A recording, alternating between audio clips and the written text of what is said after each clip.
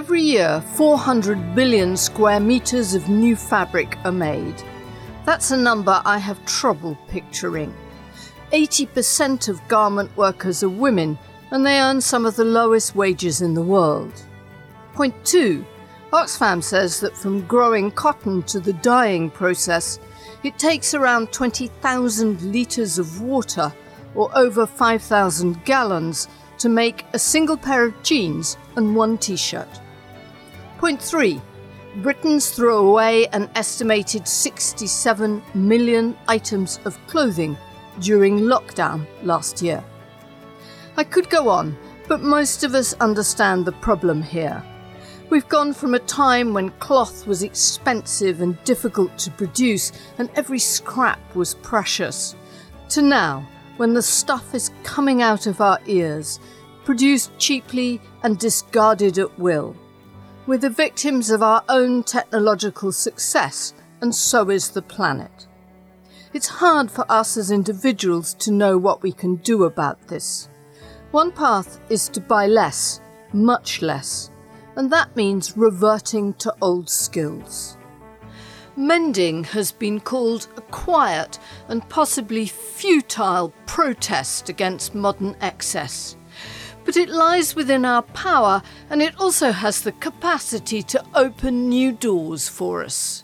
I like to think about textiles as small storytelling objects. You can really unpick a story from the layers. Those layers might be just layers of wear, but when you get a garment or a textile object that's, been patched, reinforced, repaired, I'm thinking about, the craft of use, the time and the life that's held in those objects. And I suppose that gives them great resonance, really. For communication and for comfort, they can hold a lot. That's Claire Wellesley Smith, who has a new book just out called Resilient Cloth. For 17 years, she's been a community worker in ethnically mixed and often poor communities in the city of Bradford, which is in the north of England. That work involves working with community mental health organisations, sometimes hospital settings, and community groups around the city. And I suppose over that period, I kind of started picking up that the word resilient was used again and again in the context of health, often, also in the context of communities and their kind of flexibility, their ability to kind of absorb shocks and change.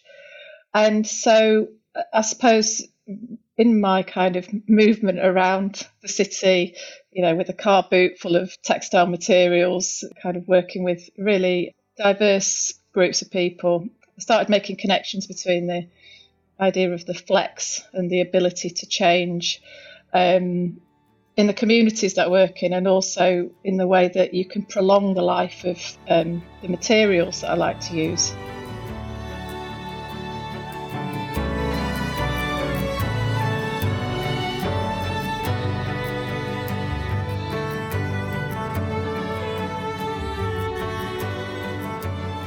Welcome to the second series of Haptic and Hughes Tales of Textiles. I'm Jo Andrews. I'm a hand weaver interested in how cloth speaks to us and the impact it has on our lives. Each of the episodes in this series takes an emotion and unravels how we express that feeling in textiles. This time we're looking at a feeling of resilience, something that all of us have had to find in the last year. I wanted to understand the ways in which different people faced with different materials had made their clothes last a bit longer. And in this episode, we explore British, Japanese and Indian mending traditions. I could have made it simple and left it there, but the further down this path I went, the clearer it became that it's through mending and remaking that the stories of cloth are often heard most clearly. Repair tells us about the resilience, not just of the piece of cloth we're holding, but it also tells us about the endurance of our families and communities. I think we can learn so much from really ordinary objects. The ordinary thing can become quite extraordinary through its life cycle. And so I suppose I'm always interested in that. And one of the things that I've really enjoyed doing with groups is asking people to bring things in that normally maybe they wouldn't talk about. So a challenge, for example, to find the oldest garment in your wardrobe that you still actually wear and tell the story of that. And you get extraordinarily detailed stories about, a dress or a cardigan that takes somebody sometimes through 20, 30, 40 years of their life. I'm looking for the story in the object or the garment, and I find that endlessly fascinating. A friend of Claire's, an antique textile dealer, sent her an old quilt, which had no fewer than 17 layers. Claire unpicked it, bit by bit. The layers included pieces of garment, and you could tell from, plackets and seams, you could see of shirts or dresses, pieces of darned wool, possibly old blankets, some pieces that were really so used that they were literally shreds. But I suppose every layer, adds to the loft of the quilt, traps more air, so is an extremely practical thing. And I suppose in a textile history way of kind of going through these layers, you see also the fashions over time. There were shreds of turkey red dyed cotton, bits of indigo print, tiny prints, what would be known as conversation prints on cotton. I once read an interesting article that tracked the life of patchwork quilts and the time span found in the materials, and I think they'd averaged it out at around a 40-year period. And when you think about maybe a family scrap bag, that would make sense to me. Things maybe that your mother or grandmother had patches of added into things maybe that you'd made yourself, and having this collection of stories that can be made by these textiles. Claire calls this quilt archaeology, and there's an idea here which I have always found interesting, that repair and remaking by hand imbues an article with love and acts in our minds as a powerful force for protection. There's a way in which the presence of the mender sits within the cloth, even if they are no longer with us. Claire points out that in the UK certainly, and in many other societies as well, there's a strong generational divide around mending. In a community-based project that actually explored the heritage of textile reuse and repair here in Bradford, there were lots of conversations about mending and repair as being essential, that visibly repaired things were something to avoid. So invisible mending would be the thing that you would prefer to show on a garment. I went along to a session one day wearing a heavily patched cardigan, and I've kind of patched it in multiple different fabrics around the elbows and pockets. And it became a bit of a talking point in the session. And the question that I was asked was, why would I draw attention to the holes in that way? The preference really is to mend as invisibly as possible in a lot of groups. And I suppose, I think as a practitioner, I think maybe we need to address the privilege that accompanies some mending practices today, because in some communities, showing that you've mended something rather than bought new is a sign that you can't actually afford to buy something new, and that's very problematic. I've had this conversation with my own mum about this. She's particularly good at prolonging the life of her clothes. She made her clothes when she was younger. She's got some great textile skills. And invisible mending would definitely be her preference. She says you have to have the confidence to show off a patch or a darn, but she believes that's gradually altering. What's changing around repair and reinforcing is that there are more conversations around consumption and excess. And I think there there is increased understanding about the global textile industry and production. I suppose as a practitioner working mainly with communities, I'd say that communication around these issues at community level is something that can be very successful. But you have to have the kind of projects really to get those conversations going. One of the things about working in an area that's got a huge heritage of textile production is that it's good to be able to reference a local industry. You can look at how production of textiles and clothing has changed. It's moved out of our sight, to the other side of the world. And the sorts of conversations you have then around where we live today and how other people work in other parts of the world, those sorts of things are really valuable in how we think about, a cheap T-shirt, for example, or indeed buying second-hand. And there are few places in the world like Bradford for textile history. In the 19th and 20th centuries, it was known as Woolopolis, the world centre of wool production, bringing in fleece from all over the UK, as well as Australia, New Zealand and South America, and turning out yards and yards of woven woolen fabric for suiting, coats, furnishings and everything in between.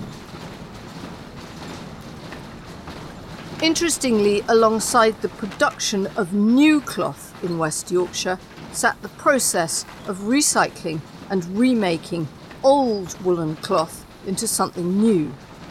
At the heart of this was the production of shoddy, originally a term for cloth that had a proportion of recycled fibres in it.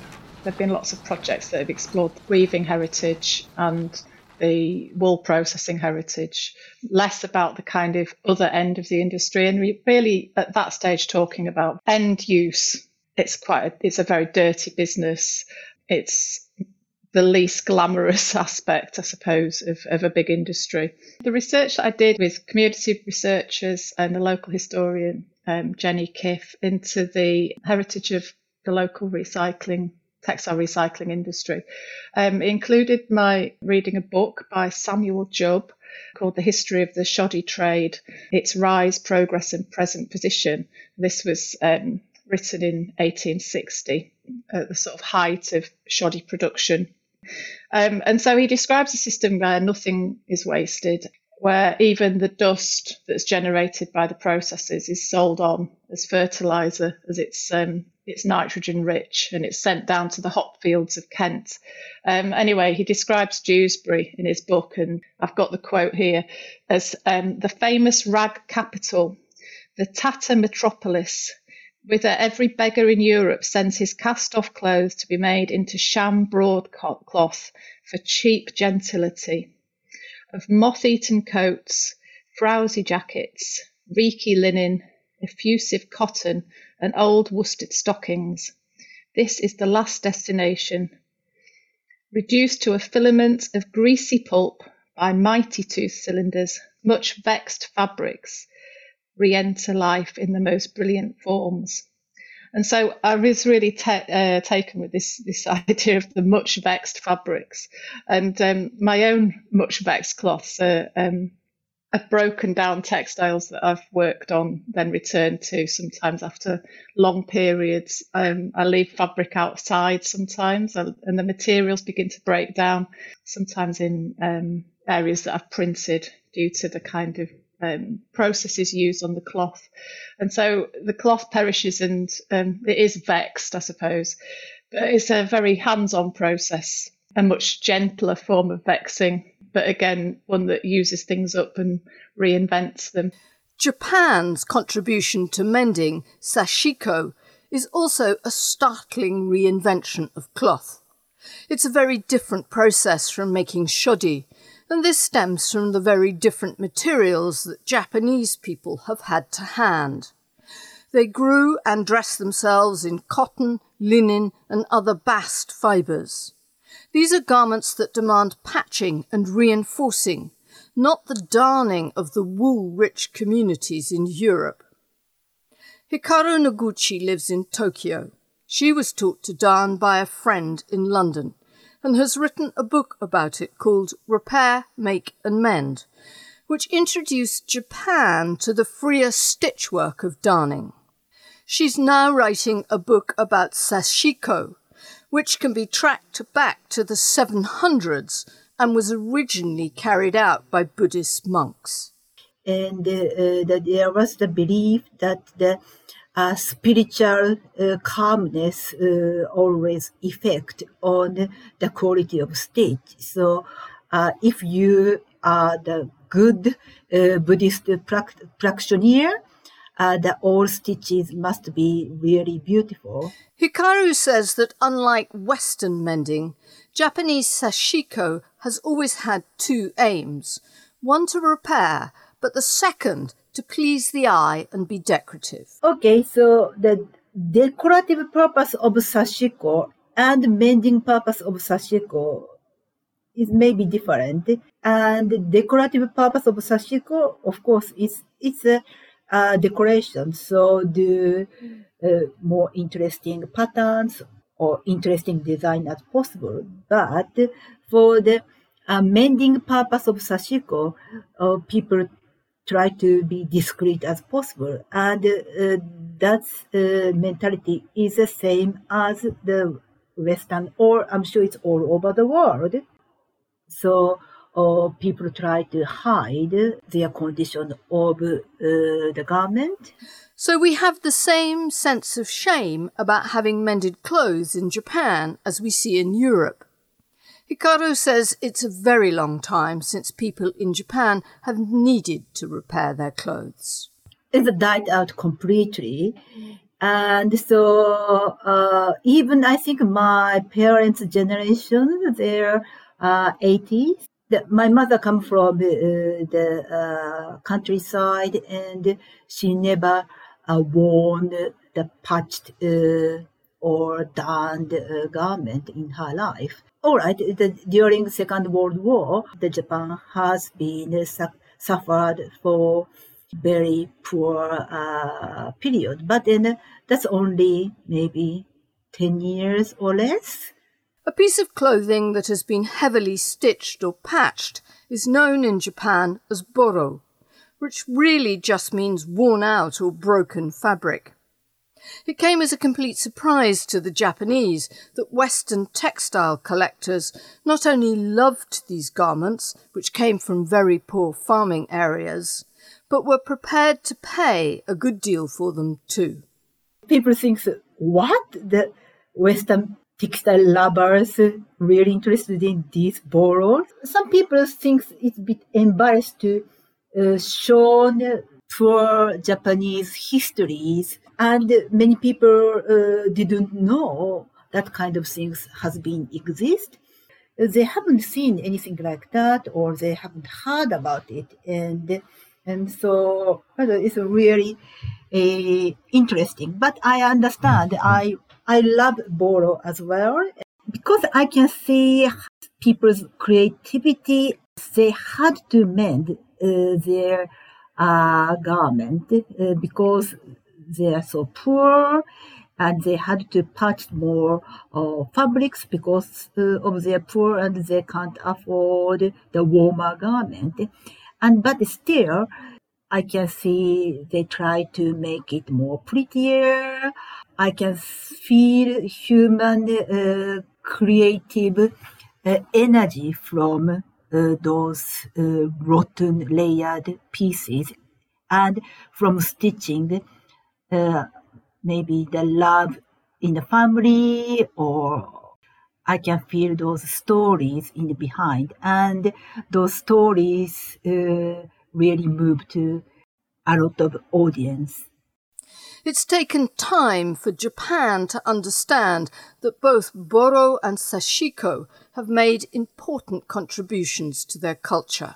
Japanese needlework lovers has done so French style embroidery, or American style patchwork, or the British style fisherman Aran sweaters knitting, or the Fair Isle sweaters pattern, or Belgian lace. Japanese ladies, especially ladies, loved those Western styles for years. But I think the last 10 years, Japanese people start to understand the beauty of own traditional cultures and start to realize those sashiko techniques is unique Japanese, one of unique and simple needlework techniques, and they just start to practice. And over the past 5 to 10 years, sashiko has undergone not just a revival in Japan, but it has taken the world by storm. Hikaru thinks that's because very effective designs can be created with a simple running stitch. And she's unmoved that something so quintessentially Japanese has become a global practice, rejecting any suggestion of cultural appropriation. And we don't think about it being stolen. It's very difficult for maybe a lot of Japanese people can't understand that, because maybe we understand the Japanese, so-called Japanese culture has been influenced from many, many different cultures, but still, we always enjoy taking some element of other cultures. And after the war, a lot of American cultures came, and we understand the cultures are always mixed with or influenced from other cultures. The great sculptor Louise Bourgeois came from a family of repairers. Her parents were tapestry restorers in Paris. She said of her own work that assembling a sculpture is a nurturing mechanism. It's not an attack on things, it's a coming to terms with things. There is restoration and reparation. You repair the thing until you remake it completely. And I can think of no better way to describe India's great contribution to the reuse of old cloth. My earliest memory of quilted cloth are from those that my grandmother made. And that tradition of reusing old cloth to make something new exists in nearly all parts of India. It might be referred to by different names.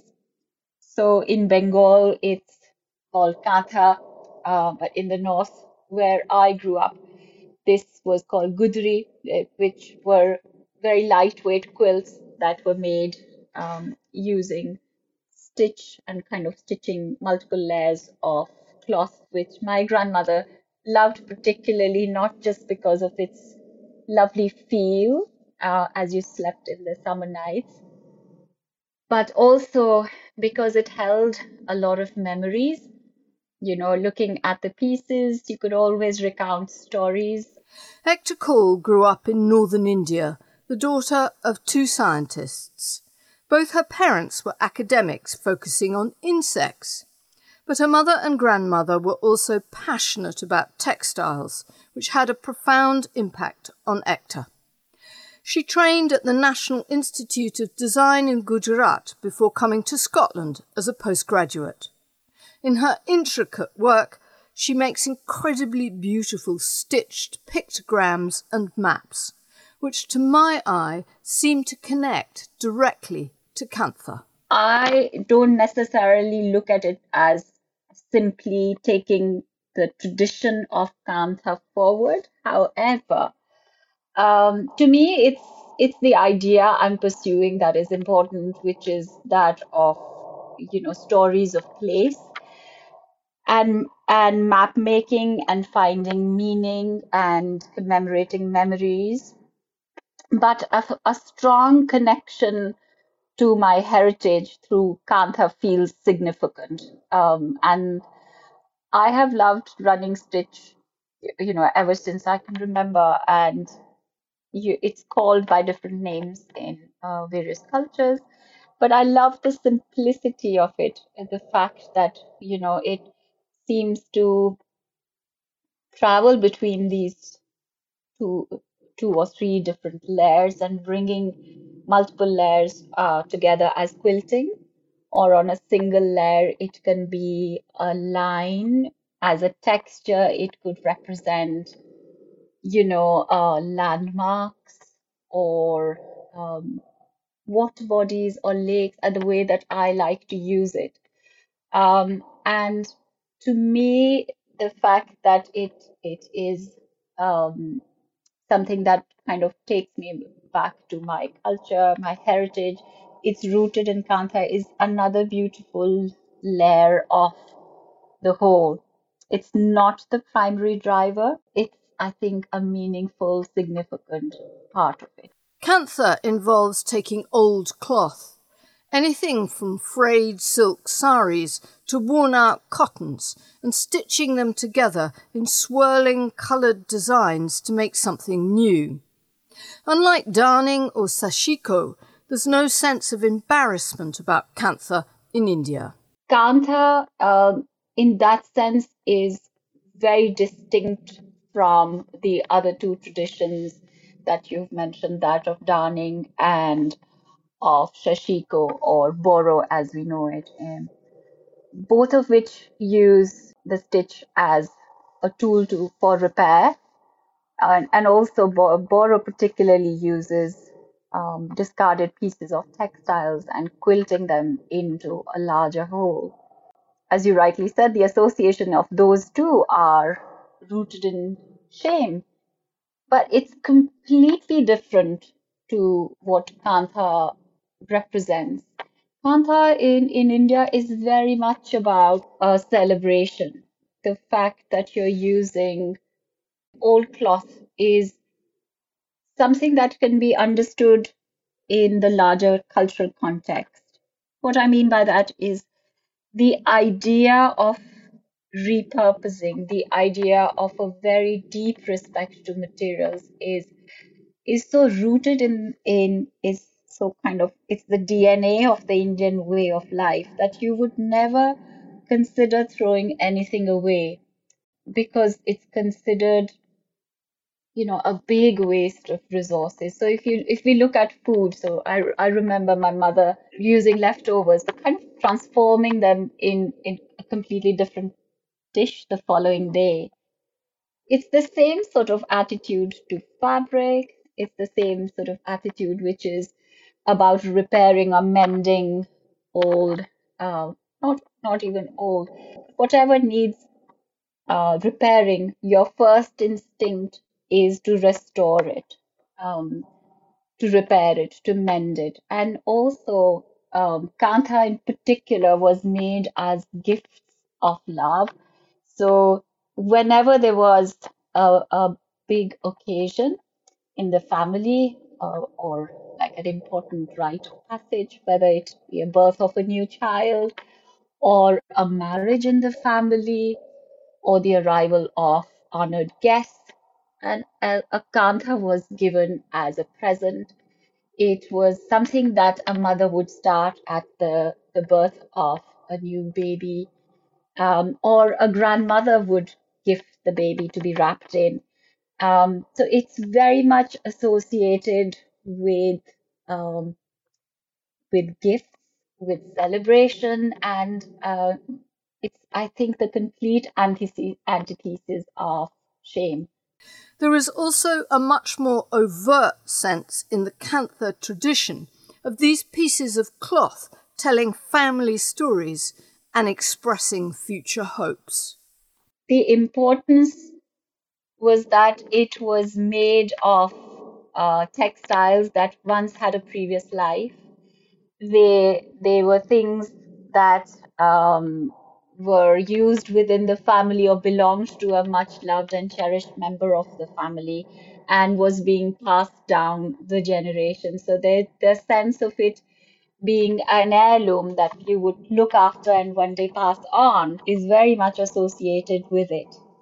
Also, it's seen as an inventive expressive art, where you're expressing stories from everyday life, you're embroidering your hopes and dreams for the child, for the new child, or for your daughter, and in that sense, passing it on as a blessing.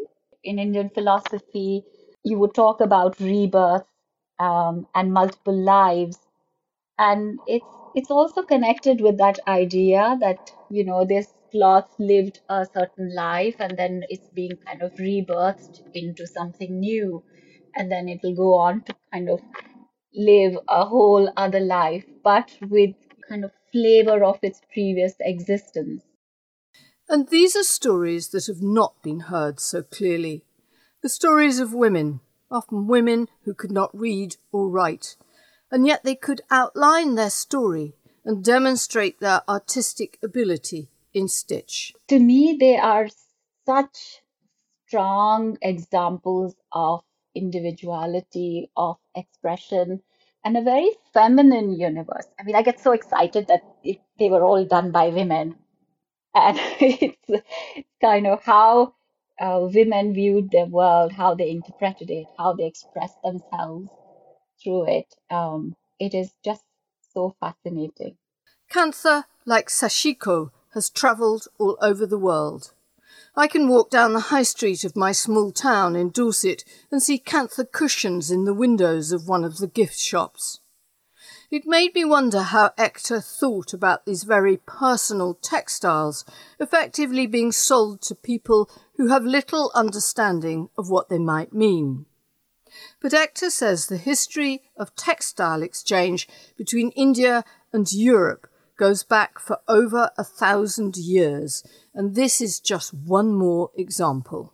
So now that you are seeing Kantha cushions, for instance, in England, I think it's something worth celebrating. It means that some of the connections that were lost are being restored again, and it may be that they might seem to be made by hands that are not necessarily expressing their personal experiences, but we can look at them in the context of employment generation, of a woman or a man sitting and working on something that is meaningful, that is going to go to another country and hopefully bring joy and color to somebody's home. So I feel that it is the response of the Indian artisans to the present times, and it still means that hand embroidery continues and it's not kind of died out. The way our lives are now, I think the digitization of things, isn't that lovely to actually have something in our homes that was done by somebody's hand rather than being produced by multiple machines. So I see that as something worth celebrating. Textile mending and remaking is a complex thing, much more complex than we think at first sight. We might believe that we're just prolonging the life of a piece of clothing, but we're also enjoying the nurturing activity of stitching, and we're telling new stories with old fabric or keeping alive family histories. Here's Claire talking about one of her favourite textiles. It's a piece of Hungarian embroidery. It now lives in my house, and actually I was looking at it the other day, and it really needs repairing again. But it's a piece of white linen with red cotton traditional embroidery, folk art motifs, and I think it was probably originally made as a cloth to put on a side table. It came from my great-grandparents' apartment in Budapest, where they lived until they fled during the Second World War. And it ended up in Australia with my grandfather, and I have a photograph of myself as a toddler visiting them in Sydney, and it's over the back of a very 1970s sofa. And then it moved onto my mum's dressing table, and it was there through my childhood, and you can really see the kind of the front side of the embroidery got quite faded at that point, so the red's a lot less bright on one side. And then she gave it to me. So for me, I suppose it speaks of my family. It tells a story of their movement during the 20th century. It's a story of survival. Many of my grandfather's family didn't survive the war. And it's heavily darned around the edges, so it kind of tells a story that people have been bothered about it. They've wanted it to kind of to have continued use over time. Yes, that would be my probably my favourite. Part of what Claire calls the tenacity of material and the messiness of life. Thanks to her, Hector and Hikaru for sharing their thoughts. I hope it helps cast some light on why we enjoy this and how we might use some of the materials we have at the back of wardrobes or the bottom of mending bags. If you'd like to look at pictures of their work or see links to some of the books that I found useful, then please go to the page for this episode at www.hapticandhue.com/listen, where you will find a full script of this podcast and a form that enables you to get these podcasts in your inbox, which gives you a chance to win the textile-related gifts I give away with each episode.